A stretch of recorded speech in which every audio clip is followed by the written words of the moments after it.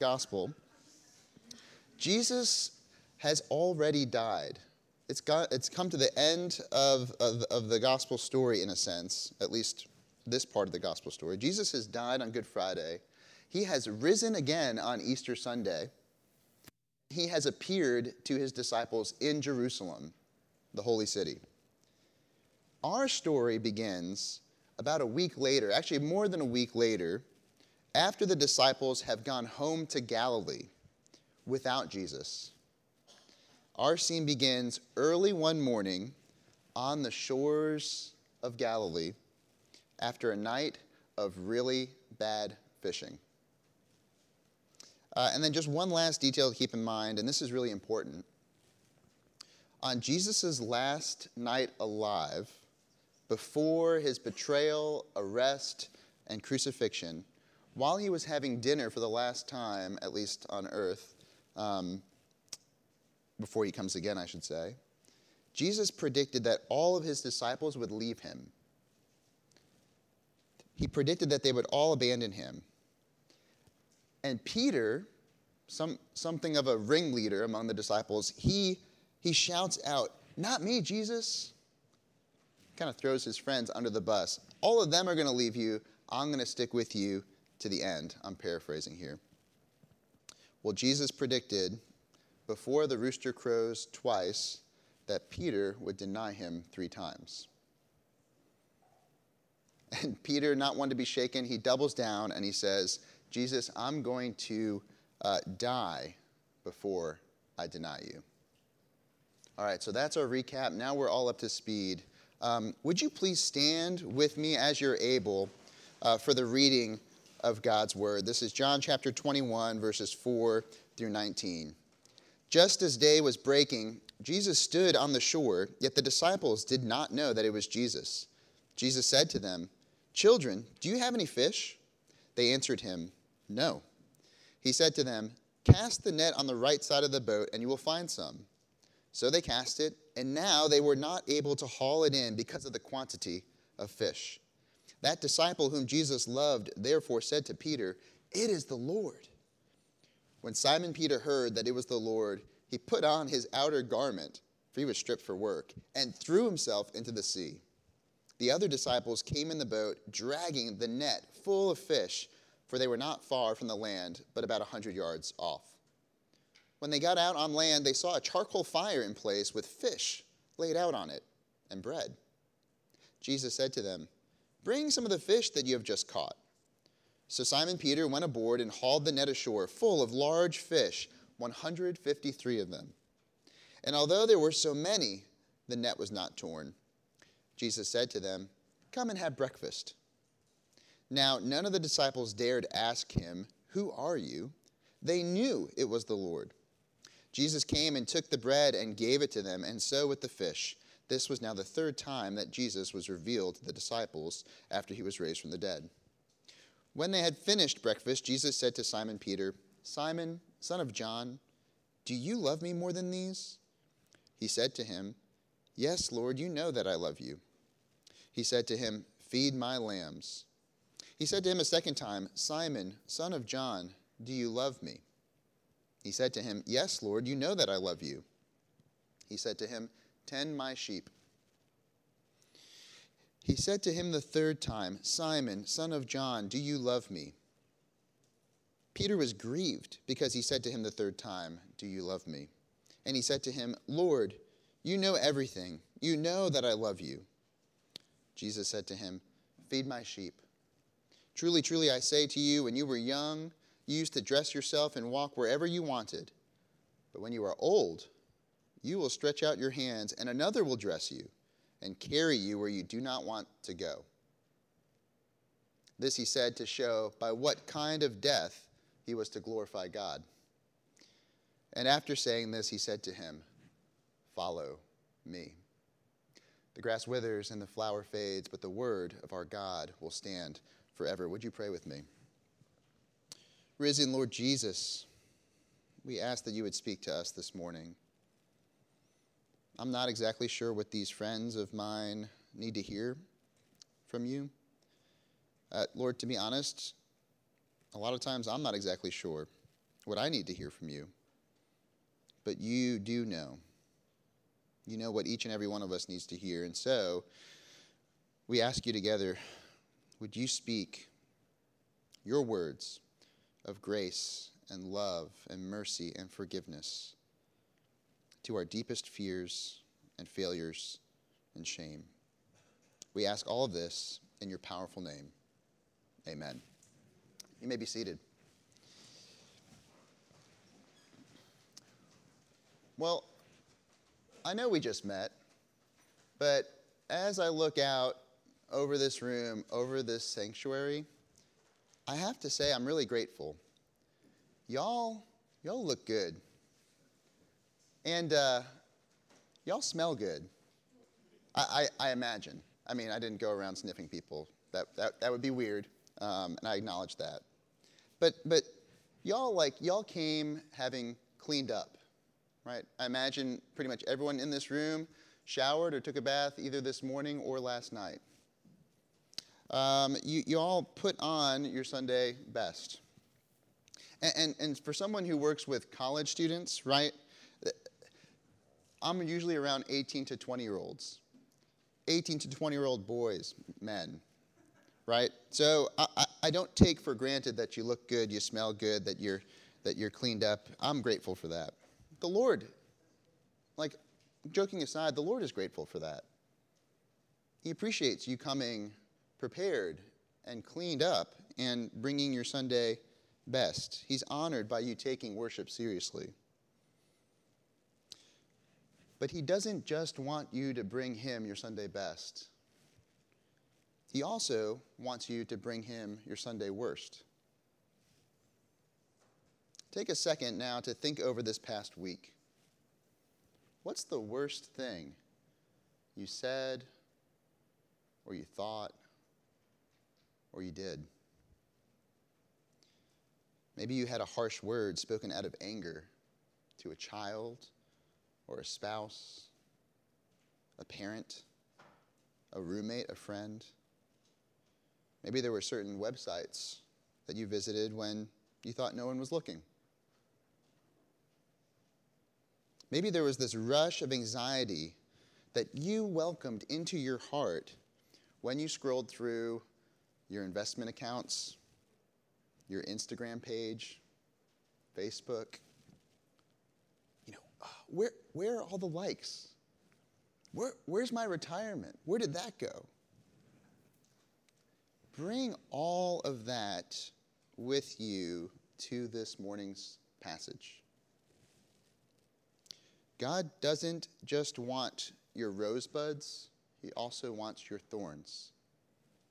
He doesn't just want your highs, he wants your lows. He doesn't just want your happies, he wants your crappies too. And if you're offended by that, just tell yourself I'm talking about the fish, right? So all you folks that fish, you know what I mean. God doesn't just want the best you, he wants the whole you, okay?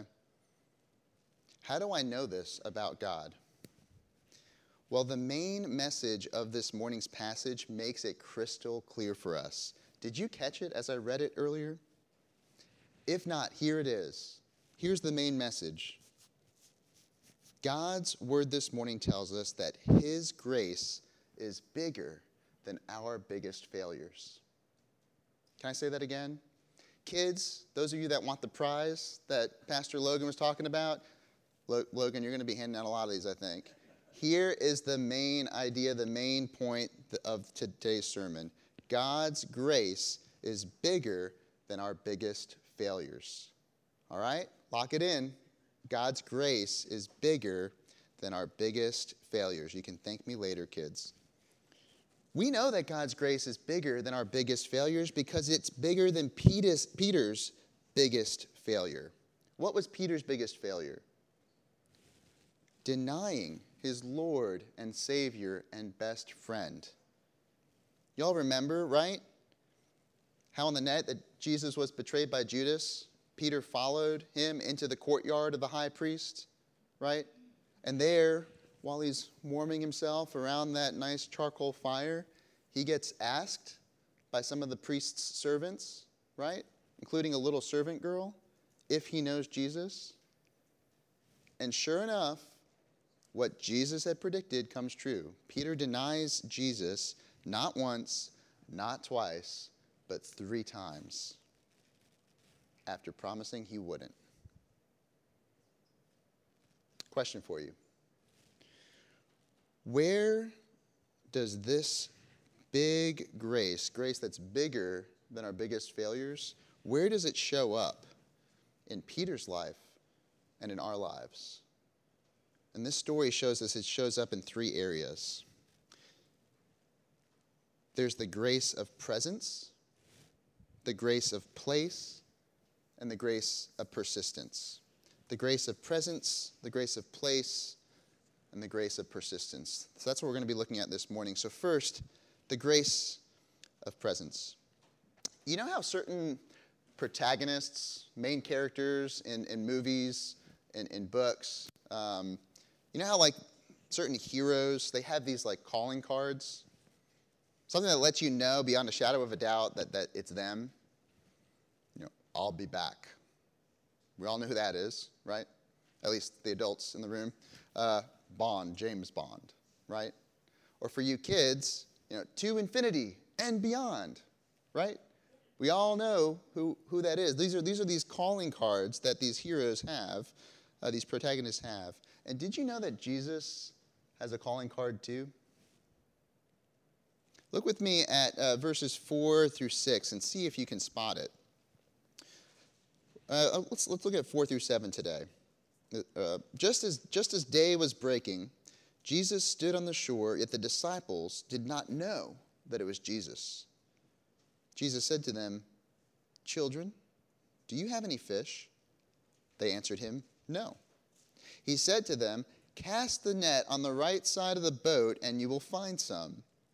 So they cast it, and now they were not able to haul it in because of the quantity of fish. That disciple whom Jesus loved therefore said to Peter, "It is the Lord." Let me pause right there. So what's Jesus' calling card? What's his thing? What does he say or do that lets everyone know beyond the shadow of a doubt that it's him? It's the fish, right? I heard someone say it. It's the fish, right?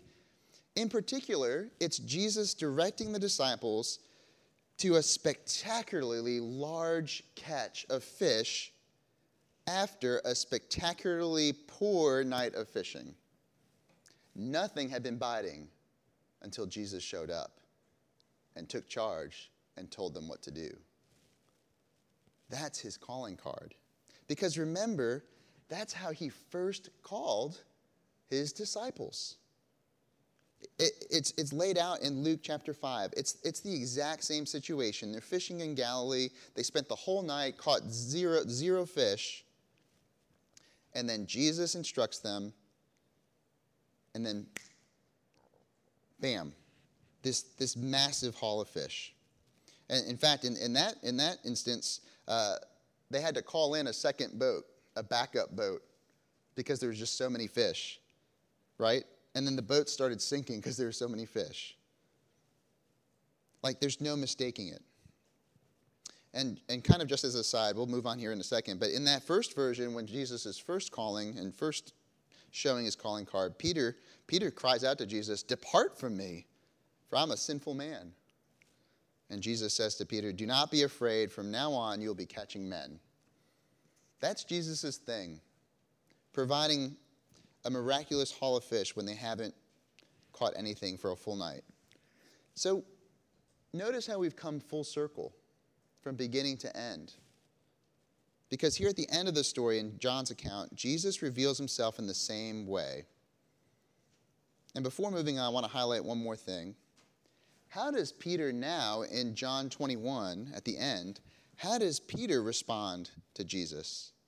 Look at verse 7. How does Peter respond to Jesus' calling card? In verse 7, we see, look, first, something clicks in John's mind. You know, the text says the disciple whom Jesus loved. That's shorthand or longhand, I guess you could say, for John, right? The beloved disciple.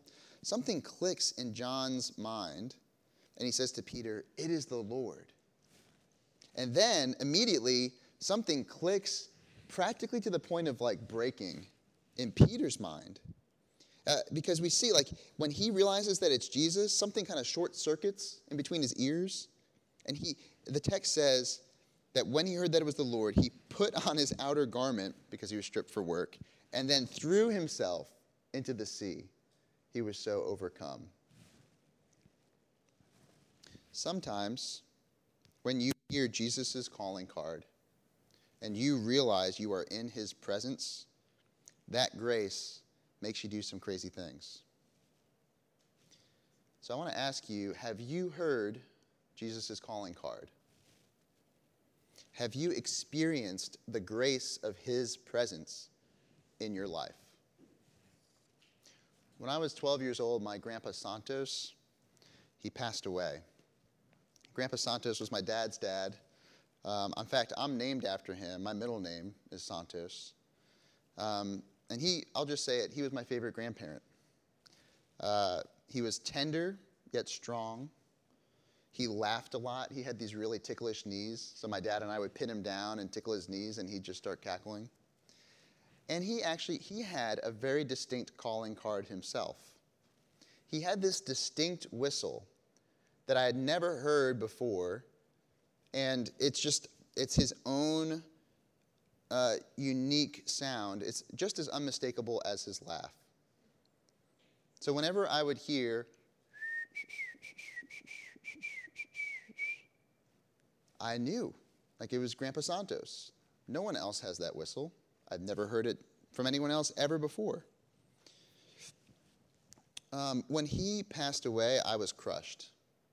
It was my first grandparent to go and to pass away, and the one that loved me and my siblings the most. He was fairly young, and he had cancer. We didn't catch it until the very end, and the really kind of cruel thing about it all is the doctors thought that they had got it completely and that he was progressing. And on the day that he was supposed to come home, and we were actually getting some stuff ready, certain systems started to fail internally. And the doctors discovered that there were complications from the surgery, that he had gone septic, and within a couple days, he was gone. This was after, like, my family and I were praying together for him to come through, and he didn't make it. I bring this up because if I were walking around Davidson, where I live and where I work, if I was walking on Main Street or if I was walking around campus through those trees, and if I heard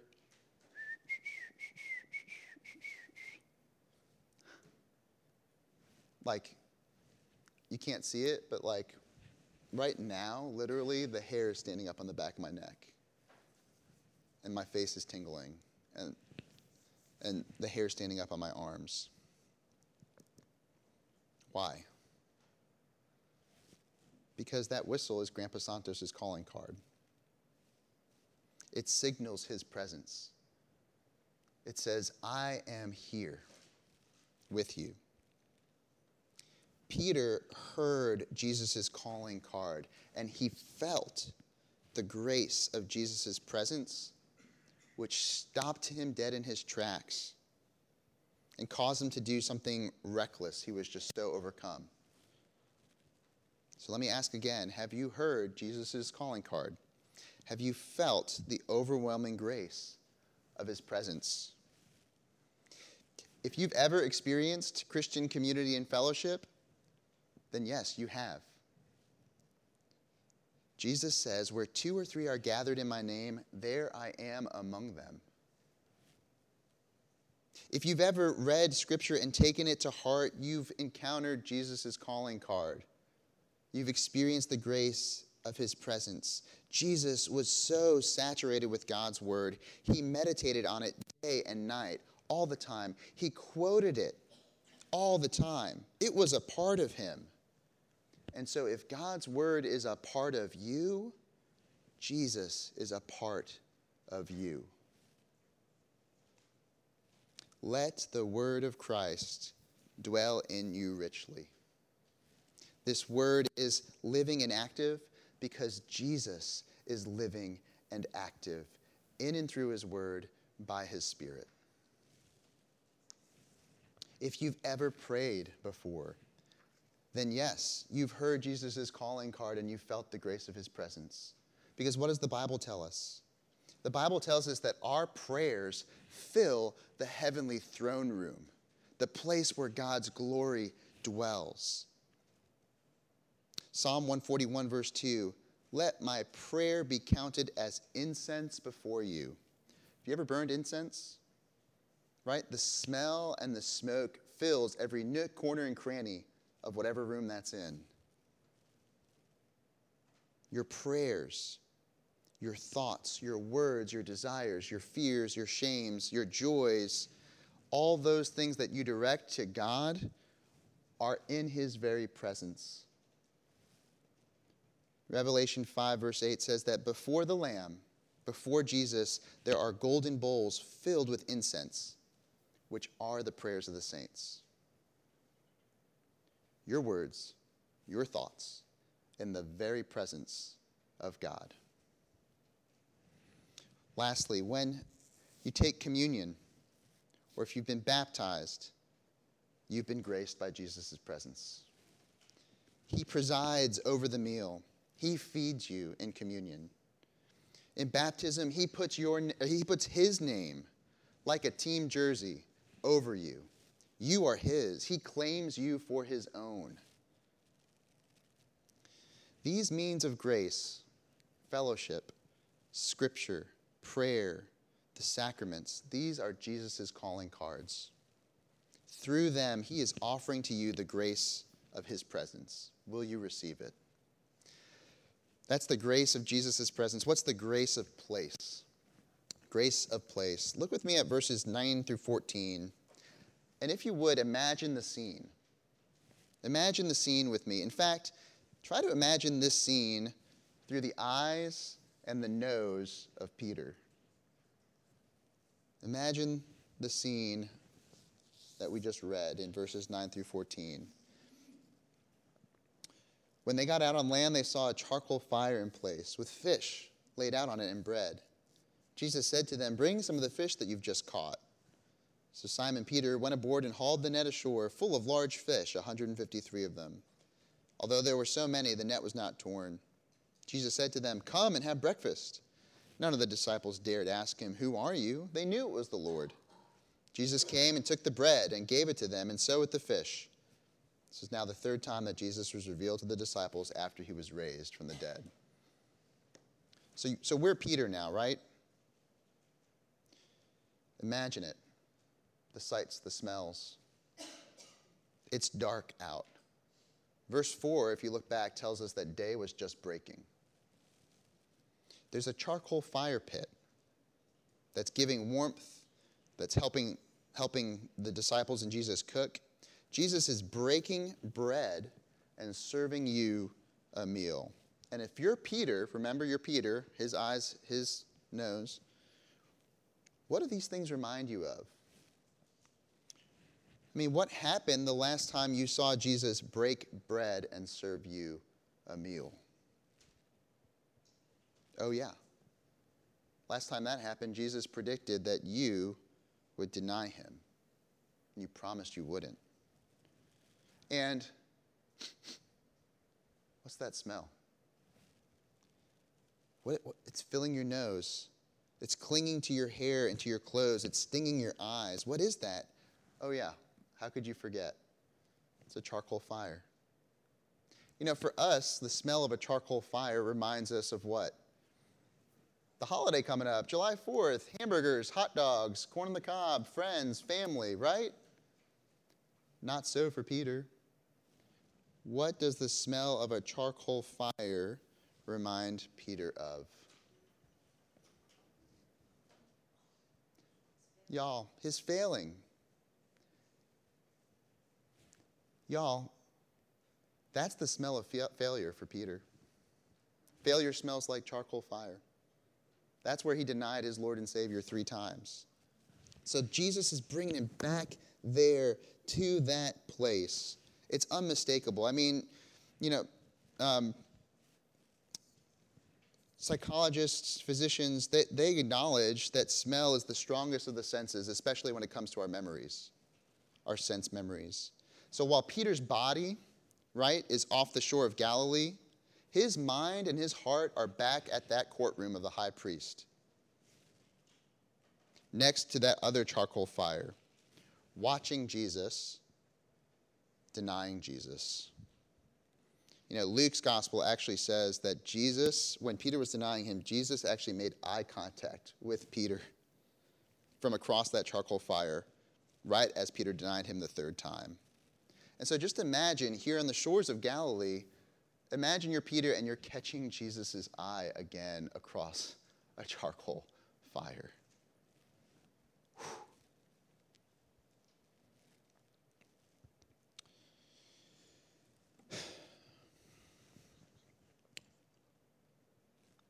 Let me ask you this. What does failure smell like to you? Like for Peter, it's a charcoal fire. What does failure smell like to you?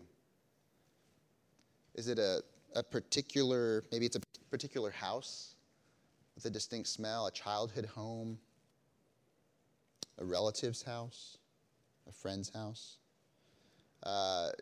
Is it the smell of a classroom? You know, graphite pencils and rubber erasers? Is it the smell of a school gymnasium or a locker room? Maybe it's a certain perfume or cologne. Maybe it's the smell of stale beer or whiskey. What is the smell of failure for you? For me, the smell of failure is that unique, kind of obnoxious rubber smell. Not all rubber, but you ever been in like a commercial building, and there are those stairwells that have that kind of rubber coating on the stairs, you know, like the ones that prevent your feet from slipping, and like they kind of have those like, they almost look like those Lego bumps on the top. You know what I'm talking about? Well, when I was a junior at Davidson, so I went to Davidson in addition to working there now. I lived in a dorm that had just been renovated. And I lived on the second floor, and the girl that I had a huge crush on lived directly above me on the third floor. And I had been working up the courage, and just so you know where this story is going, that girl is not my wife, Amanda. And so it felt like I had been working up the courage for months to let her know that I was interested in her and just to ask her out. And so one night, I don't know what got into me. I mustered up the courage, and I decided tonight's the night I'm going to go ask her out.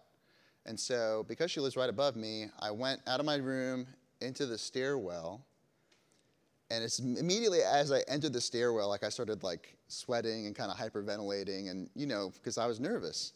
And I start slowly climbing the steps, and I get to the top, and I get to open the door to her hallway, and I chicken out. And I'm like, I can't do it. Like my hands are sweaty, my palms are sweaty. So I start going back down the stairs, and I go to my door, and I tell myself, you've come this far, Andrew. You can't give up on this now. And I kid you not, I must have gone up and down that stairwell like 2 or 3 times. You know, I'm going to do it, I'm not going to do it. I'm going to do it, I'm not going to do it. All the while, because this dorm had just been renovated, and they had just put down this rubber coating and this rubber guard on these steps, I was starting to get lightheaded. Because the vapors coming, I don't know if it's the rubber or the glue underneath the rubber, but those vapors started filling my nose. And eventually I was like, I need to get out of this hallway or else I'm going to pass out. So that was it. I went for it, got out into her hall, went immediately up to her door, knocked on it. She opened it. I asked her out, and she turned me down. And I was crushed. And then I had to go back walking down through that stairwell again and got hit with that smell again. And I share that. I recognize that might not be necessarily an example of a moral failure. But for years and years and years, that that felt like failure. I mean, it was a rejection, which in a sense I interpreted as a failure of my attractiveness, shall we say, right? Well, fast forward to coming back to Davidson as a campus minister, and while I don't go into that particular building or those particular stairs, it's the same exact stairs, same exact rubber coating in the student union, and I have to walk those stairs every day. And y'all, it was so healing going to my first large group as a campus minister, because I was walking up the back stairs, which led to our room, with my wife, Amanda. And I opened the door to walk into those stairs, bam, got hit with that obnoxious smell. It lingered there for 12 years, y'all. What in the world? Oh, man. If you've got something in your house that you don't like the smell of, like, just get that rubber stuff in there, and then you'll have a different smell to deal with, right, for a decade or more. But it was just, it was so healing to be able to go into those stairs with my wife and walk up those stairs together. I think it's a kindness of the Lord. Like, that was a kiss from the Lord for me, redeeming that part of my story. It might not be, like, feasible for you to return to the place of your biggest failure. Like, if it was in your childhood home that your family sold long ago, don't go up to the new owners and knock on the door and say, hey, I really need to go sit in my bedroom for a little while and work through some stuff. Like, I'm not saying you need to go do that. But I think what God's word is encouraging us to do is to let others, and I would say, let a brother or sister in Christ into those places of deep failure and shame. Like tell your story of failure in vivid detail with a trusted brother in Christ or a trusted sister in Christ. And as you do that, invite Jesus into that so that he can heal that memory for you. Because you can invite Jesus into that place by inviting one of his children into that place with you. And as I've done this with other things and other situations in the past, I notice, man, in and through that, the Lord blesses us with tighter bonds with other believers. It's really healing. It's really beautiful. And I'd encourage all of us to do that. So that's the grace of place. Lastly, the grace of persistence. When I read the last few verses 15 through 19 earlier, where Jesus asked Peter if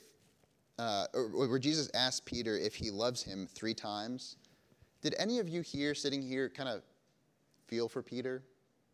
At least a little bit? Like, did your heart go out to him? Or how about when on the 3rd time that Jesus asked him, do you love me, the text said that Peter was grieved? Like, did anyone else kind of feel like, man, Jesus, like, why do you got to be so hard on him? Like, can't you see? Thank you. Can't you see that that this is hurting him, right? I hope I'm not the only one that feels for Peter. I know I'm not. Thank you for raising your hand. Y'all, this is a hard passage, I'm not going to lie, this last little bit, especially when we get to the verses 18 and 19 where Jesus predicts how Peter would die. Right? That last section, this whole last section kind of feels, if we're honest, like a wet blanket. Like it's kind of cold and harsh and heavy, and then it just ends, right? But what I want us to see, we can't miss this before we wrap. There really is grace here. It's the grace of persistence. Notice Jesus' persistence with Peter. He asks Peter 3 times if he loves him. 3 times. 1 for each of Peter's denials. He's giving Peter 3 opportunities to express commitment and love and faith in Jesus, having denied Jesus 3 times. And y'all, 3 times Jesus restores Peter to his calling. Like, when Peter's back, before Jesus shows up, right? When Peter's back fishing with the disciples and they're catching nothing, like imagine what's probably going through Peter's head, right? Like I imagine Peter is out there fishing and kind of saying things like this to him or to himself. Well, man, serves you right. Like what made you think you could actually, let's say, fish for men like Jesus asked you to? You're so messed up. You can't even fish for fish. What made you think you could fish for men? Like I'm just imagining how down on himself he probably is, right? I don't know. The text doesn't say this. This is conjecture. But like if I were Peter, I would be thinking, well, now that Judas is gone, I'm the worst disciple. I mean, Judas betrayed him. That's worse, right? But Judas is gone. I denied him. I'm the worst disciple. Awesome. Have you ever been there? Have you ever failed so spectacularly that you'd almost rather die than go on living? I have. I'll admit it. Have you? If so, pay attention to what Jesus is saying to Peter. He is saying to Peter, I am not done with you yet. Hallelujah. Amen. I am not done with you yet, Peter. Because look, Jesus goes on to restore Peter to his Jesus calling to go fish for men. Peter can still be useful to Jesus. Jesus says, Peter, feed my lambs. Tend my sheep. Feed my sheep. Right? My grace is bigger than your biggest failure, and I can restore you to loving service in my name. How awesome is that? So why does it hurt Peter so much? Why is Peter grieved? And why does Jesus allow the grief? I want to get at it this way. I think he's calling Peter off of the path that Judas took. This worldly grief that ends in death and despair. He's calling Peter off of that path, and he's putting him on another path, a path of godly grief that leads to life, flourishing, salvation. I mean, what does the Apostle Paul say in 2 Corinthians 7? Godly grief produces a repentance that leads to salvation without regret. Jesus wants Peter to have no regrets. Whereas worldly grief produces death. Jesus doesn't want to see Peter despair unto death. Jesus is like this field surgeon who's working on a soldier who's just stepped on a landmine of failure. And I can just see Jesus working on Peter, and he's cutting out the shrapnel of regret that is all over Peter's heart. And just as Peter starts to fade away, Jesus grabs him, puts his hands around his head, and he says 3 times to Peter, stay with me, soldier. Stay with me. Stay with me. Do you love me? Do you love me? Do you love me? We need to touch on the last 2 verses, and then I promise I'm done. What about this ending? Yes, it's hard, but it is so, so hopeful. Why? It shows us what's always true about God's persistence of us.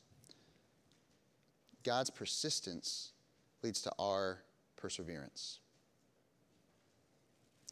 Look again at these verses. Notice Jesus is promising to Peter, in the end, even his death will glorify God. Verse 19 says that Jesus said this to show by what kind of death Peter was to glorify God. Oh, how I wish I had that promise from my Savior's lips. Some days I think I have that promise. Other days I'm not so sure that my death would glorify God. Because look, all you need to do is look at the news and see how many pastors and ministry leaders fall? Like, we don't get into this wanting to blow everything up, right? Like, I'm sure the men who you hear about in the news, they entered into ministry with good intent. But man, they leave a wreck behind them, right? There are days where I just long to be sure that my death would glorify God, that I would end well.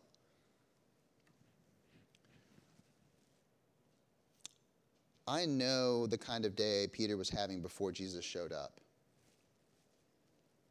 You know the kind of day for yourself too.